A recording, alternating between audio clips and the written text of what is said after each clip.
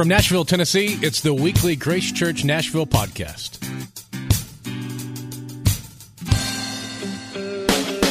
Feel free to follow us on Twitter at Grace Church Nash and use the hashtag located in the podcast description. And now here's Larry Day with this week's message. I am not known for being the most Christmas-friendly person. I wear Christmassy colors, as you can tell, black. Yeah. So I might seem a little unlikely to teach on Christmas, but why am I unlikely? Well, I do have a kind of stormy relationship with the American Christmas experience. I have for quite some time. I don't like Christmas sales starting in September. Okay? I don't like it. I don't like Christmas decorations going up on lawns and houses like the day after Halloween. Don't like it. By the way, after service, if you'd like to join me, I can issue my vow of darkness for exterior lighting out in the lobby.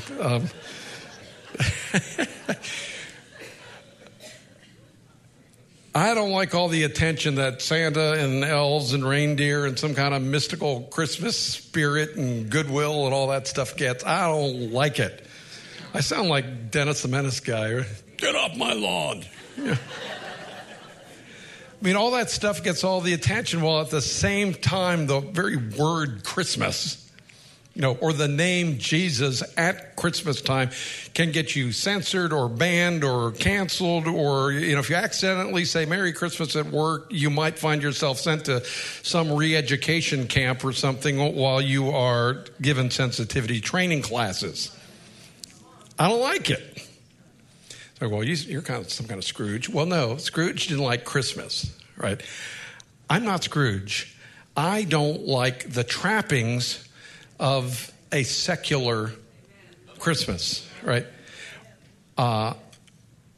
We need desperately to understand Christmas. And I'm left with this gnawing feeling in the pit of my gut that seems to grow with intensity every year. And it's the realization that now more than ever, we need a Savior. We need a Savior. We need someone who will save us from our sins. Which is, of course, what Christmas is about. Christmas is about a Savior coming into the world. It's about a virgin conceiving, not sexually, but miraculously via the Holy Spirit, and then giving birth to a son.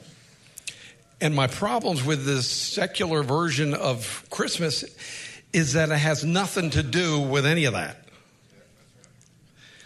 Instead, what we find ourselves doing is we drive ourselves nuts. I mean, we go insane. We spend all of our money. We get all stressed out. Half the people get depressed in this kind of elusive, impossible attempt to, kind of recreate some sort of Norman Rockwell version of Christmas. Anybody remember who Norman Rockwell is? I find my references getting older and older somehow. I don't know how it works. All right, everybody gets this. We try to recreate some type of perfect Hallmark movie version. By the way, I can't stand Christmas in July either. That drives me nuts. But everybody's perfect in these movies, and they're wearing cardigan sweaters and drinking eggnog, and there's fire blazing in a fireplace, and the Christmas tree is lit perfectly, which means all the lights actually come on and stay on for the entire time, And the star-crossed lovers have come back to their hometown for Christmas to save the small hometown, of course, from the greedy land developers who were there. They succeed, of course, and then they meet underneath the mistletoe, and they have a chaste, perfect kiss, and the girl puts her leg up like that, and it snows, credits rolls, and then 30 seconds later, another one starts, and it goes 24/7 for months. I don't like Christmas.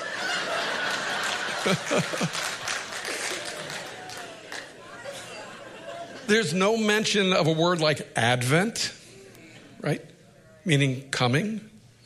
No hint of Emmanuel, God with us, right?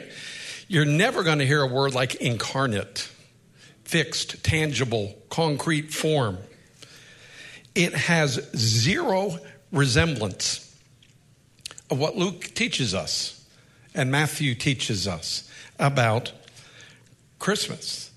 I don't know, my references are old and I'm a dinosaur and that's okay. But there was a show, it's still on, but not like it used to be. But remember the old Charlie Brown Christmas show? Oh, yes. All right. We're on the same page now. Yes. It had that very frustrated Charlie Brown at the very end, just going, is there anyone who knows what Christmas is all about? And then, of course, Linus cues the lights, and he's standing in the spotlight, and he quotes Luke chapter 2, and he's going, for behold, I bring you good tidings of great joy. And he reminded America year after year after year that a baby was born, a Savior, Christ the Lord. I feel like Charlie Brown, okay? I'm a blockhead. Okay. Does anyone know what Christmas is actually about? I can tell you the real story of Christmas is a lot better than the Hallmark version. It has real people, and they are living real lives, and these are messy, convoluted, confusing lives, just like ours are. They're living in real history. It's a historical fact, and one of my concerns is it only takes a generation to forget. We're there. We're there. If we don't keep telling the story year in, year out, the actual story, it will be forgotten entirely. Our culture has forgotten it entirely. The church, jury's out. We'll see. So this morning, I'm going to teach the Bible a little bit. This will not be new information for most of you who've grown up in church, but I am going to retell a small part of the story of Christmas, just one aspect, primarily about one person even. And we're going to be reading from Luke chapter 1, and Luke is one of my favorite inspired writers. I think in part because he writes as a historian, and I'm a history lover, and of course, Luke himself is in the flow of history. He's not standing outside of history. He's part of it. Because thousands of years before Luke actually took pen in hand and began to write his account, you have the beginning of the history that he's writing. Because the Christmas story doesn't start with Luke. It really begins with Eve. It starts with Eve, that she's the first woman created. We all know who Eve is, right? Yeah. Adam and Eve are created in the likeness and the image of God. They have a dignity. They have a value. They have a worth that is unique in the entire created order because of the one in whose image they are created. And God entrusts them to watch over all of creation, to steward creation. And they are given great freedom to enjoy this beautiful garden that they've been given. But God told them not to eat of the tree of the knowledge of good and evil. We all know this story, I presume. They disobeyed. And God could have killed them on the spot and just started over. But he didn't. And instead, what we read in Genesis chapter 3 and verse 15 is where he has pursued them, just like he continues to pursue us. And we read about what the theologians call the proto-evangelion, meaning the first gospel. It's right here at the beginning of the book. We read about how God speaks to Satan who tempted Adam and Eve, and God says this in chapter 3 of Genesis, verse 15. He says, I will cause hostility between you, Satan, and the woman, and between your offspring and her offspring. He, meaning the offspring, will strike your head, and you will strike his heel. And right here, this thing they call the proto-evangelium, the first hint of the gospel, is right here in Genesis chapter 3. And God's answer to human sin and human rebellion and human fault it's right there. It's a son will come through the line of the woman, right? The son's going to battle the tempter, Satan, and the son is going to be wounded, but Satan will be defeated. A Savior is going to be born, in other words. That's right here in Genesis. And from that point on, God's people looked forward to the birth of this man. This would be the birth of a son who's going to conquer sin and death and Satan and hell and the wrath of God and be our deliverer. He's going to be our Savior. Well, history rolls forward. I don't know how long it takes, 4,000, 5,000, or if you're an old earth or young earth, who knows. But you come to the time of the prophet Isaiah. Isaiah is raised up by God, and he prophesies some more information about this son who will be born. And in Isaiah 7:14, we have this. Therefore, the Lord himself will give you a sign. Behold, the virgin shall conceive and bear a son and shall call his name Emmanuel. Okay, that's a clue. That's a clue. Isaiah's prophecy is basically saying you can't miss this one, folks. You can't miss it. You're not going to miss this incredibly important birth because the Lord himself is going to give you a sign. What is the sign? The son's mother will be a virgin. And he's going to be named Emmanuel, which means God with us. History flows on. You go another 700 years or so. And now we're at the first chapter of Luke, 700 years later. And by the time Luke actually writes this, I know it's a long setup to read a scripture, but the time Luke writes this, the son has been born. This has come to pass. He's been born to a virgin. He lived without sin. He died in our place for our sins. He died as our substitute. He rose from the dead for our salvation. He ascended into heaven. He defeated the serpent. He defeated hell. He defeated the grave. And then he proved his resurrection by meeting with hundreds of people. And then he ascended into heaven, where he continues to rule and reign over all that is. And the news of this man, Jesus of Nazareth, has spread.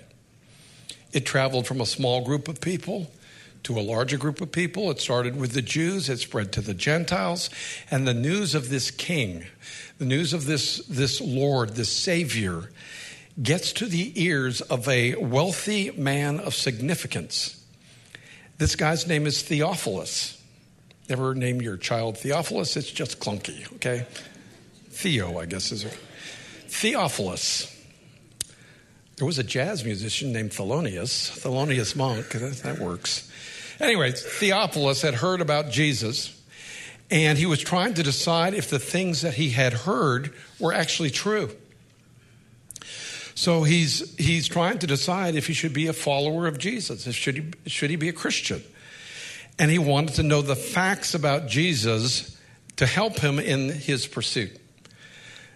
Can I just say that I love the fact that Christianity is based on facts. You know, it's based in reality. It's based in historical data. It's based in reason. Okay, there's plenty of trust and faith, but it's based in fact. I love that. Thank you, Jesus. So Theophilus hires Luke, and Luke is also affluent. He's educated. The church tradition says that he was a physician. He's a gifted historian, and he does a very carefully researched account for Theophilus. And now we'll start reading. This is Luke chapter 1, verse 1. Luke says this: Many people have set out to write accounts about the events that have been fulfilled among us. They used the eyewitness reports circulating among us from the early disciples. Having carefully investigated everything from the beginning, I also have decided to write a careful account for you, most honorable Theophilus, so you can be certain of the truth of everything you were taught. He's writing this account so that Theophilus and us will be certain of the truth of everything we've been taught. Now, Theophilus and Luke were both Gentiles. So I'm going, well, maybe Theophilus thought that since Luke didn't grow up a Jew, he didn't grow up reading the Old Testament all the time, waiting for a Messiah. Maybe Luke would be a little more objective in his investigation, and most especially, maybe he would be more objective when it came to things like, let's say Jesus is born of a virgin. That's a tough one, okay? Probably tough for Theophilus. It's tough for most of us who try to comprehend it.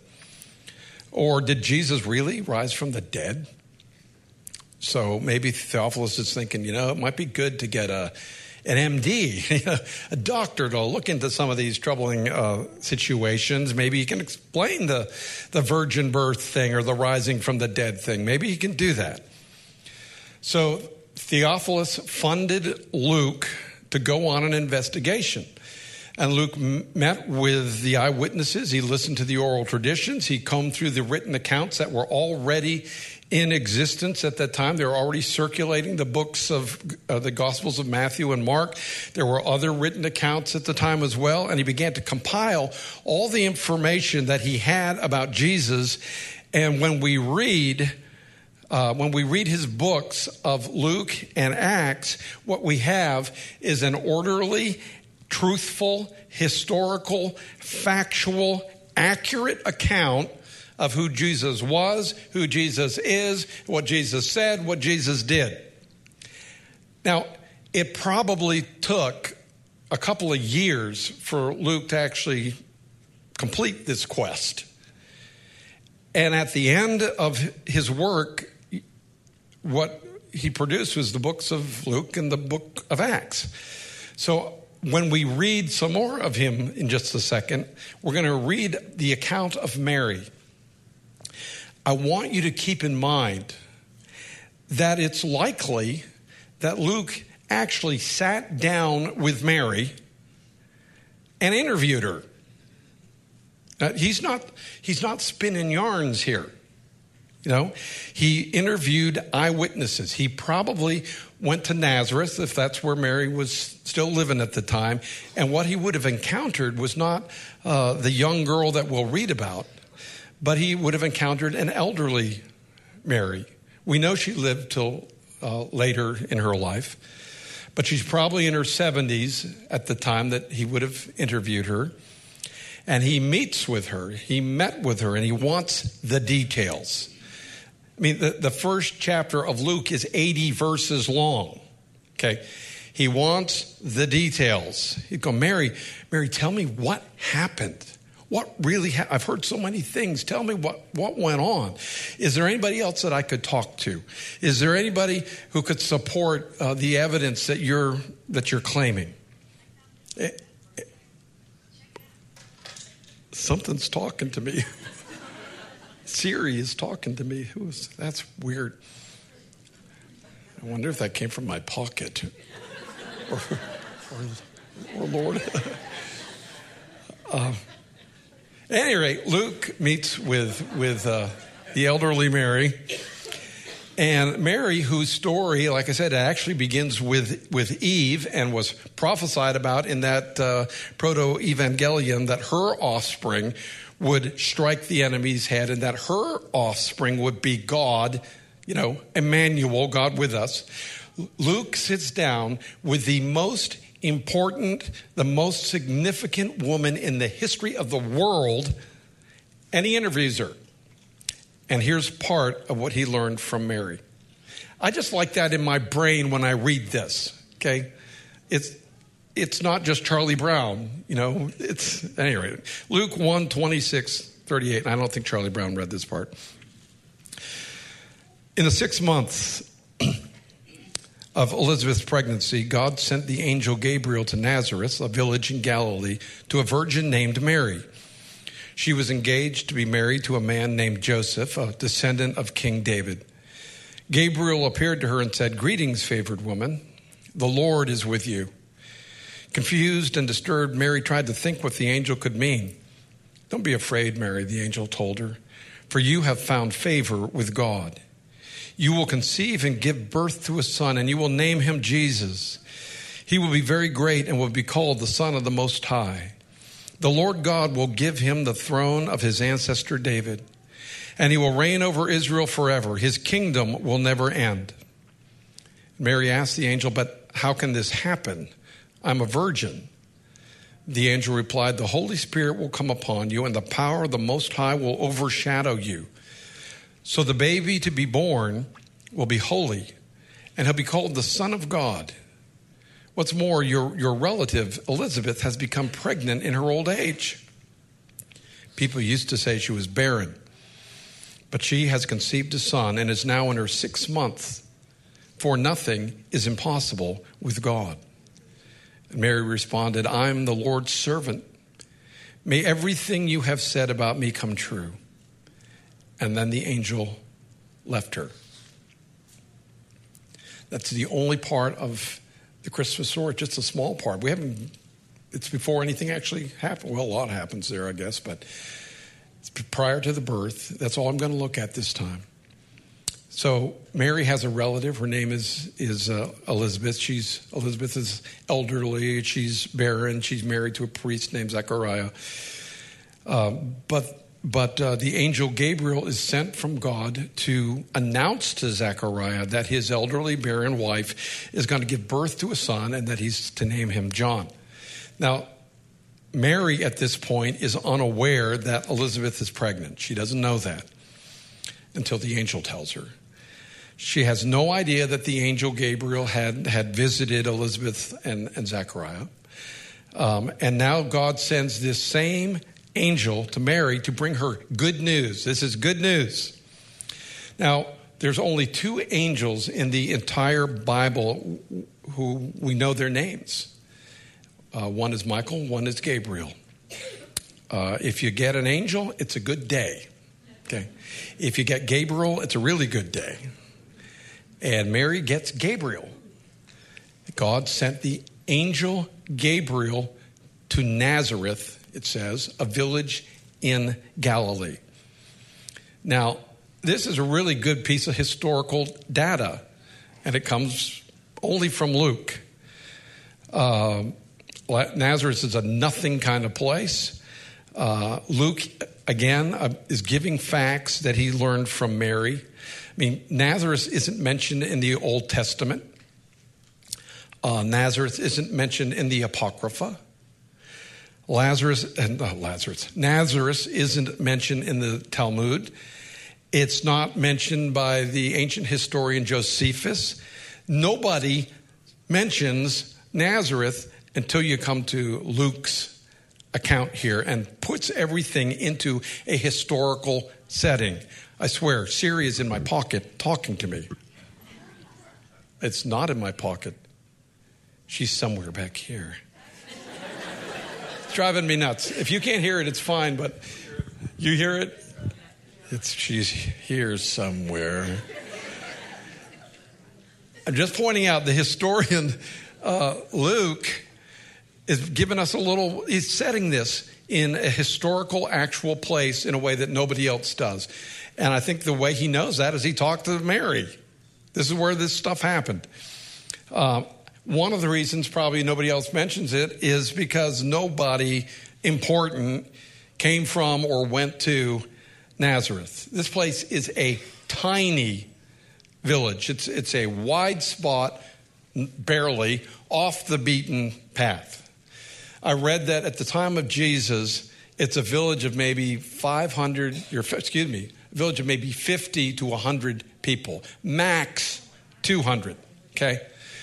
So at the time of Jesus, if first, say you're going on some kind of family donkey trip or something, and your wife is going, "Hey, honey, let's not take the interstate this time. Let's go down the back road donkey paths of Galilee, and maybe stop at an antique store or something along the way. And oh, look, honey, we're coming into Nazareth.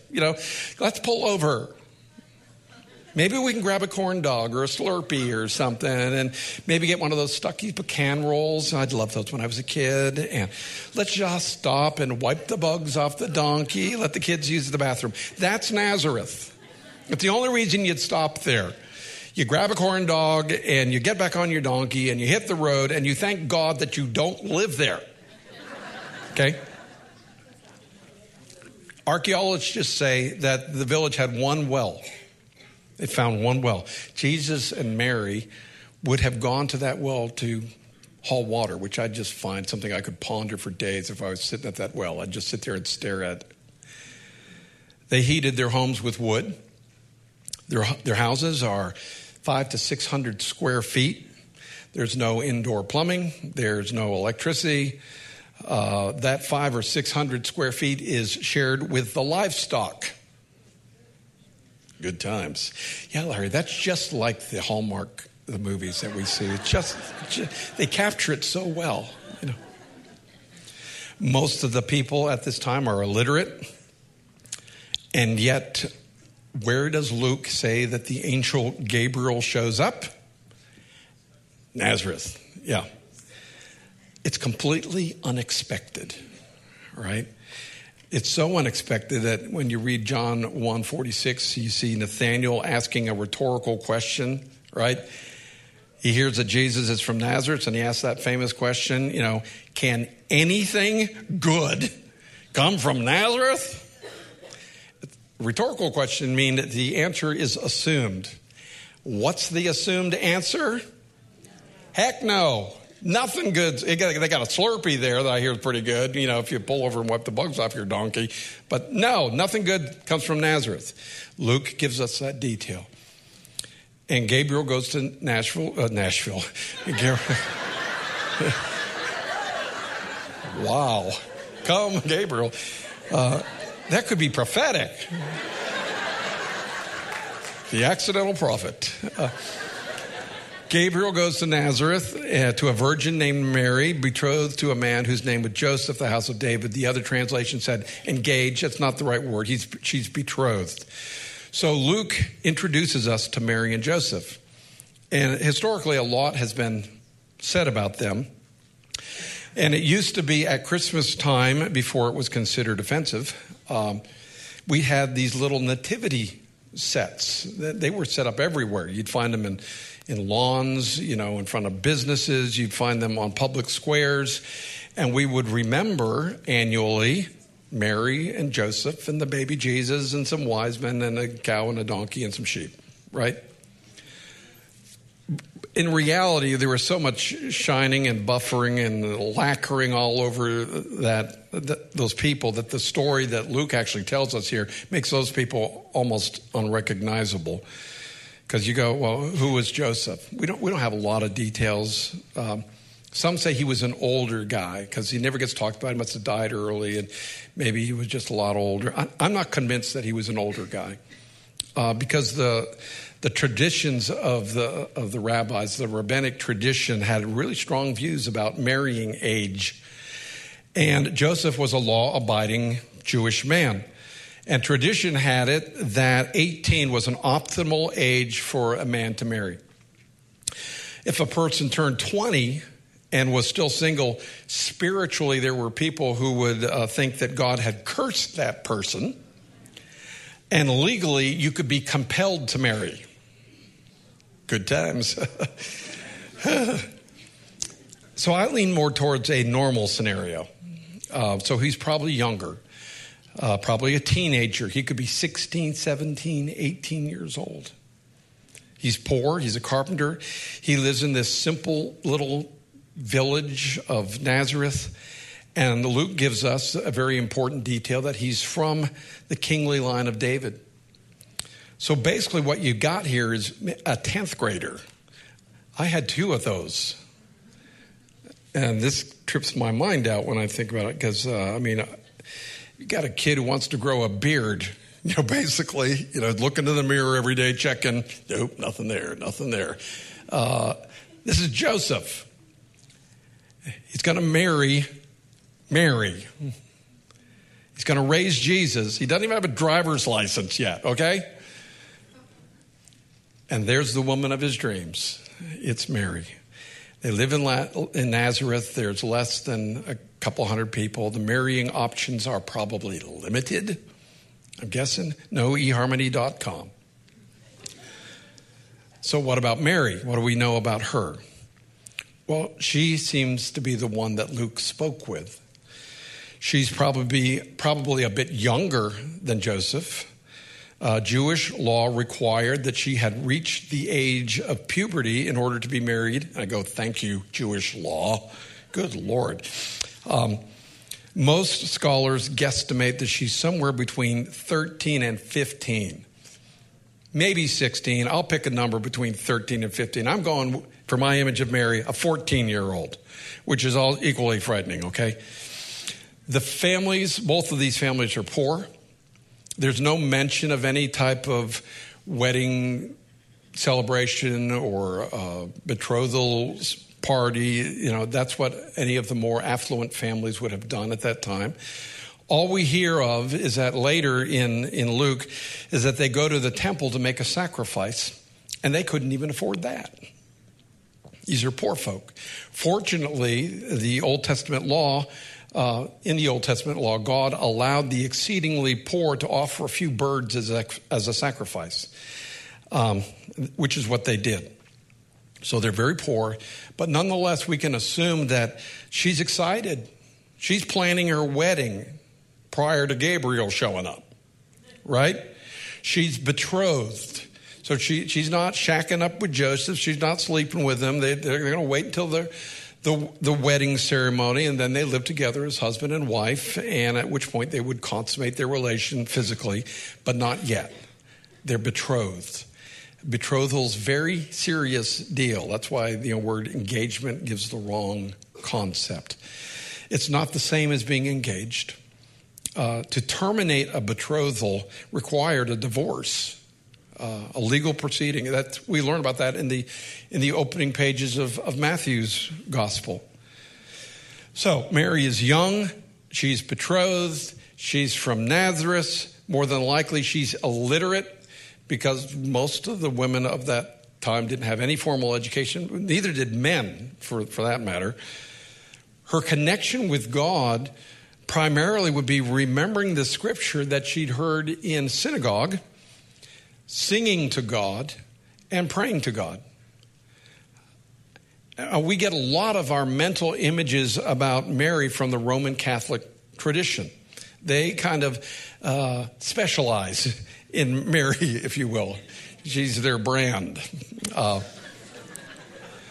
So the religious artwork that is in many of our minds about Mary is of a lady who's, maybe she's kind of middle-aged, young to middle-aged, looking rather regal, sitting on a throne, holding a baby with absolutely perfect hair and a white gown, and probably both of them have halos circling around their head, right? That's not the Mary of the Bible, okay? That's religious imagery. You're going to think Mary, think peasant girl. This is a peasant girl with a peasant dress. She's hauling firewood. She's hauling water from a well. She's illiterate. She's wearing sandals. She's not sitting on a throne. At best, she's maybe on some kind of homemade wooden stool. She's a 14-year-old girl. Again, we're talking junior high. We got a junior high school girl, and she's betrothed to be married, which adds a different type of imagery to my mind. Some of you have 13, 14, 15-year-old daughters. You don't trust them with a smartphone, okay? How about letting them be the mother of God the Son, even for a weekend?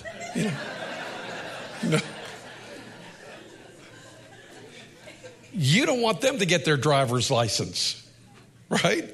That's too much responsibility, I'm thinking, And yet Gabriel comes to this junior high girl, and he's sent to her while she's planning her wedding. And I go, thank you, Luke, for giving us this reality check. And here's what Gabriel says to her. We just read it, but I'll read it again. Gabriel shows up and he says, greetings, favored woman. The Lord is with you. Confused and disturbed, Mary tried to think what the angel could mean. Don't be afraid, Mary, for you found favor with God. You will conceive and give birth to a son, and you'll name him Jesus. He'll be very great and will be called the Son of the Most High. The Lord God will give him the throne of his ancestor David, and he will reign over Israel forever. His kingdom will never end. Okay, so we get the response of Mary to this announcement. And it says that she was confused and disturbed. Now, I don't know. It doesn't say if she's confused and disturbed about an angel, showing up. Or about the message that the angel delivered once he'd showed up. I'm assuming both probably were a little shocking, okay? Other translations say that she was greatly troubled. And I can imagine she really was. Because in 4 sentences, all of history changed. Right there. And she's the epicenter of it. An angel has appeared to her and said that she is favored. She has found favor with God. Favor means grace. Grace is undeserved favor. It's unearned, unmerited love. And God has favored her. It means God looked over the entire planet and he chose you, Mary. Wow. Mary, do you remember hearing all those scriptures when in the synagogue about this woman who's going to give birth to a son who will crush the head of the serpent? Do you remember hearing about the virgin that's going to conceive and give birth to a son? Emmanuel, God with us. Remember that, Mary? It's you, Mary. It's you. And you're going to name him Jesus because he's going to save his people from their sins. And we immediately get some insight into this young woman in her response to the angel. Now, earlier in Luke has given us the history of Zechariah's response to an angel when Gabriel gives him some equally miraculous information, that his barren wife would conceive. And basically, Zechariah just talks too much, and he's basically telling Gabriel going, I don't know, angel man. How can I be sure about this? You might not know this, being an angel and everything, but I'm an old man, and my wife is barren. Do the math, it ain't working, His response didn't go well with Gabriel, and Gabriel gets struck mute. Gabriel's going, I stand in the presence of God. Shut up. And name him John when the time comes. In the meantime, keep your mouth shut. But look at the response of Mary here. This isn't a response of unbelief here. This is not a response of doubt. She just asks a reasonable question. Mary asks the angel, how can this happen? I'm a virgin. Excellent question. And we're still asking that question, and it's a legitimate question. I meet a lot of people who think that if you've got questions, you might not be a Christian. Can you be a Christian and still have questions? Yes. Unbelief is saying, I don't believe the Bible, I don't believe Jesus, I don't believe he was born of a virgin, I don't believe he died and rose again, I'm not even sure he ever actually existed. That's unbelief.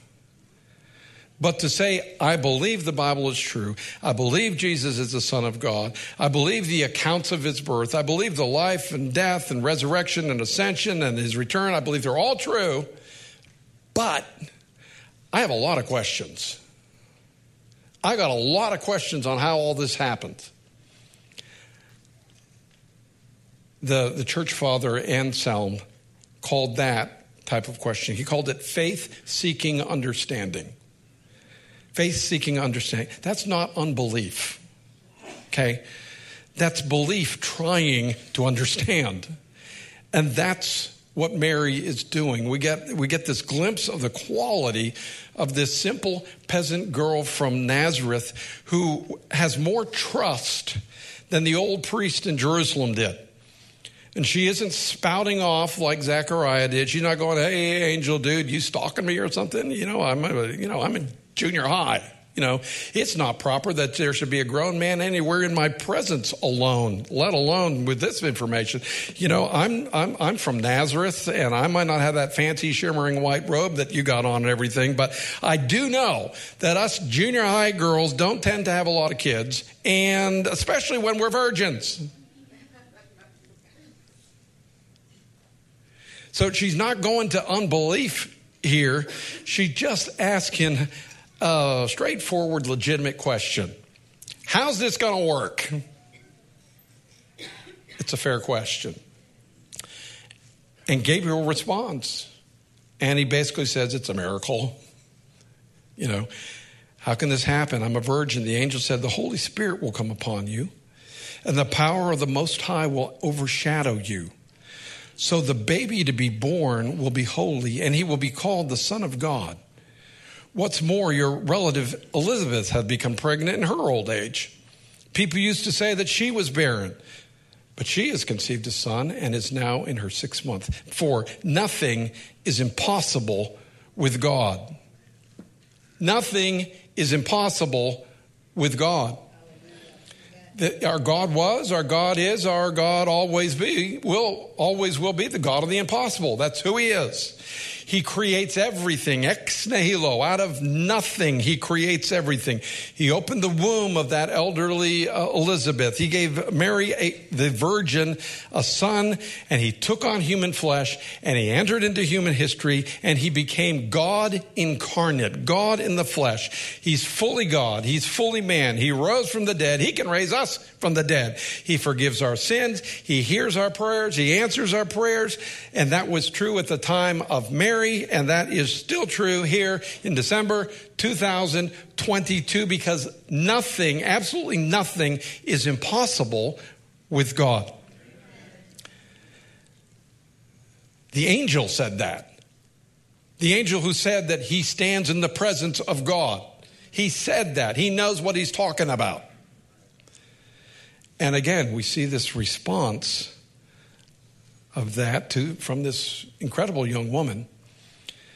In Luke 1:38, Mary responded to all of that. She goes, I'm the Lord's servant. May everything you have said about me come true. And then the angel left her. Mary is amazing. This is an amazing young woman. She doesn't know much. She doesn't have a New Testament. She doesn't have information the way that we all do.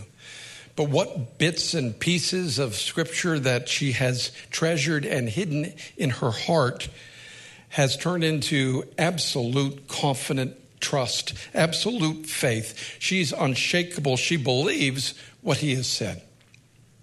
I'm the Lord's servant. Some translations there says, I'm his handmaiden. A handmaiden is the lowest servant. So she's a humble servant. Folks, we need a little bit of something that Mary had. Okay? We chart out the courses of our lives, and God forbid that he would like to tweak that map just a little bit. Mary had a plan for her life. When we start reading about her, she's got a plan. Her plan is to say yes to the dress, marry Joseph, have a wedding ceremony that would include actually being able to fit into the dress, right? Her plan did not include being pregnant, not being married, and being called a tramp and a whore with a bastard child. But the angel said, new plan, Mary. And the junior high school girl responds, whatever the Lord plans for me, I'm good with it. I trust him with my life. I'm his servant. Joseph could have dumped her on the spot, and he considered it. Mary realizes that Joseph is not going to believe this story when she tells him. She knows what he's going to think. She knows what everybody is going to think. She knows that the law allows her to be made an example of, which means they can strip her naked. They can redress her in rags. They can verbally and physically abuse her. They can call her a whore. They can tie her up in the town center and just leave her there for a while. The law would allow that so that all the other young women could see that being a fornicator and an adulteress is not acceptable here in Nazareth. And Mary knows all that. But she makes no mention of it to Gabriel. Just trust. God, I'm okay with whatever you do. I'll let go of Joseph. I'll let go of my reputation. And guess what happened? For the rest of her life, they called her a whore and a slut and a tramp. Jesus heard the same thing. You hear it obliquely from the Pharisees. In John 8:41, they're saying, well, at least we weren't born of fornication. Where's your father? That's another way of saying, you know what, Jesus? Your mother slept around so much you don't even know who your dad is. So, yeah, she knew this was going to happen, and it did happen. But she was willing to give up her comfort, her security, her identity, her reputation, her marriage. She doesn't even blink. She instantaneously just says, I'm the Lord's servant. May everything you've said about me come true. That's bold. Now, our various Christian traditions seem to either make way too much of this girl or relegate her to the, some kind of incidental character that we drag out at Christmas time.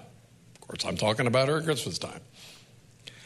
The Roman Catholic Church has gone way too far as it pertains to Mary, which may be why churches of the Reformation seem to have maybe overcorrected. The Roman Catholic tradition says that not only was Mary a virgin when she gave birth to Jesus, but she too was born of a virgin. They came up with that in the 1800s, so it's not like ancient history, but that's what the Roman Catholic Church would call the Immaculate Conception. They're not talking about Jesus being immaculately conceived. They're talking about Mary was immaculately conceived. It's not true. It's not in your Bible. The Roman Catholic Church says that just as Jesus was sinless, so was Mary. Also not true. Mary was a sinner. They say that Mary was a co-redeemer. She was a co-mediator along with Jesus. That's not true. The Bible specifically deals with that. It said there's one mediator between man and God, Jesus. Jesus connects us to God, not Mary. All right? Luke shows Mary worshiping Jesus, her son, as God. You read that in the opening chapters of Acts. So Mary, like us, she's a sinner. She doesn't save us. You're never going to stand before God and go, thank you, Father, for saving me through Mary. Ain't going to say it. And even worse than that to me is that they teach you to pray to Mary. You know, the famous Hail Mary, full of grace, the Lord is with thee. Say that 40 times and be on your way. Mary does not dispense grace, right? Mary received grace. That's what we read. She found favor with the Lord. So all of that overstatement about Mary is not biblical. It's not historical. It's not reported anywhere in the Bible by Luke or by anybody else.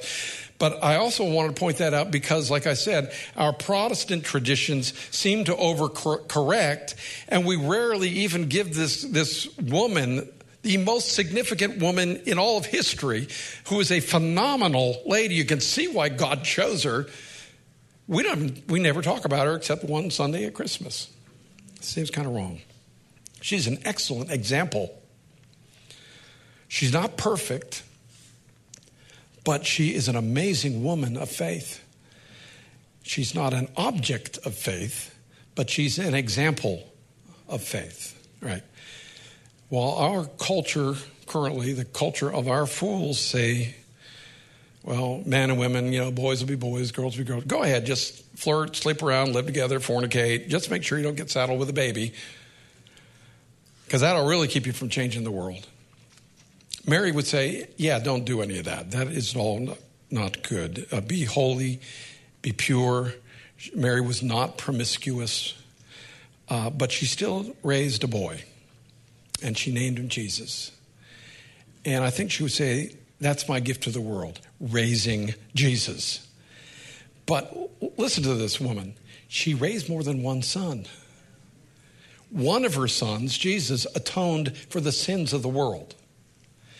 Another one of her sons, James, pastored the church at Jerusalem that was the epicenter for world missions, and he wrote a book of the Bible.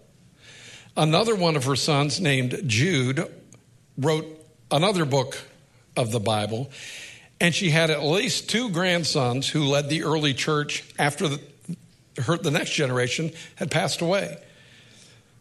She was numbered among those who were there when the Holy Spirit fell the day of Pentecost, and as we've pointed out, Luke interviewed her, and she made it into the scripture herself a couple of times. None of that was in her plan. None of it. But her response to God and her trust in God rewrote her plan. So here's what strikes me as I read this account of Mary again this week. Number one, she's extraordinary. She's extraordinary. God spoke to Mary, and he reveals himself to Mary, and he tells Mary about Jesus. And guess what? He does the same thing to us. God came to Mary to birth new life in her. God comes to us to birth new life in us. We don't give birth, but we are born again. And just as the Holy Spirit did a miracle in Mary, he does a miracle in us. I mean, we were dead in our trespasses, dead in our sins, but with God, nothing is impossible. And the Holy Spirit wants to impart the life of God to us. I mean, our sins can be forgiven. We can be transformed. We can be reborn. We can belong to God. We can be adopted into his family. And just as Mary responded in faith and in complete trust in God, so can we. Whatever you want from me, Jesus. Whatever you want. That's what I want. Let me be your servant. That's what I want for us today. So in the face of our times, in the face of the uncertainty where we sit in the flow of history, we have no idea what's going to happen today, tomorrow, next week. It's all up for grabs. I want us to have a response that we could be a people who could peel back the facade of our secular Christmas and ask the Charlie Brown question. Is there anyone who knows what Christmas is about? Have you seen how Cameron Bure, the darling of the Hallmark movie genre and a solid Christian, she's being roasted, mocked, trying to be canceled, insulted because she left making those Hallmark Christmas movies. Last week there's a headline. This is from the Wall Street Journal. Candace Cameron Bure wants to put Christianity back in Christmas movies. Well, that's weird.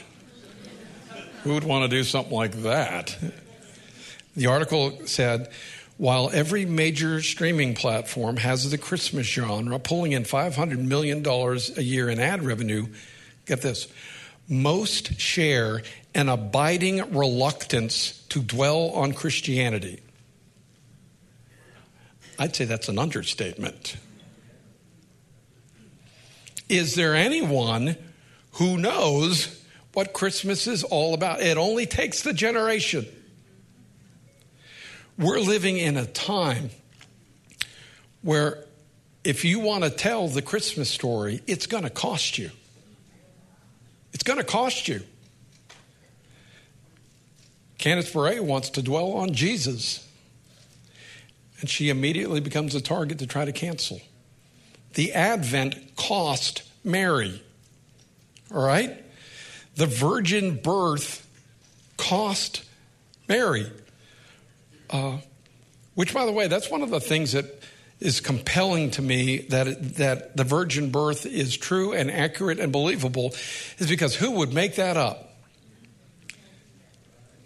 You know, the cost associated with believing that. Now, there's some phenomenal theological explanations of what all that does and how he can be fully God and fully man and sinless and all that stuff, which is, again, conversations for another day. But just on the surface, you know, when you walk up to your friends and go, yeah, you believe Jesus is born of a virgin. You know, nuts, you're crazy, you're insane, science denier. It cost Mary. She suffered because of the virgin birth. Joseph suffered because of the virgin birth. So did Jesus suffer from the virgin birth. And in a way, so do we, because, like I said, the virgin birth continues to be mocked. But we can learn from this woman who lived the original Christmas story. Is there anybody who knows what Christmas is all about? There's a girl. Mary does.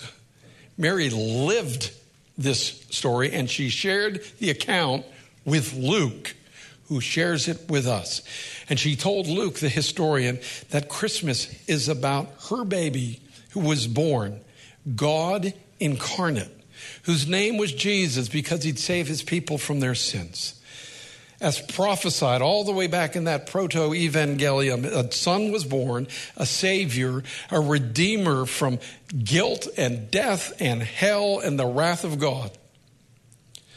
So, Grace Church, what I want us to do this Christmas is to celebrate Jesus, okay? In the midst of desperately trying to recreate the trappings of the Norman Rockwell Christmas, a commercial event called Christmas, in the middle of all that mess, celebrate Jesus. And as you fight the stress and the traffic and the travel and the malls and the finances and trying to put together that 1,000-piece train set that you inadvisedly bought for your child and you're trying to set it up at midnight on Christmas Eve, celebrate Jesus. And if you do, you'll find a Savior like no other, because there is no other Savior. He's the mighty counselor, the everlasting Father, mighty God, Prince of Peace, and with him nothing is impossible.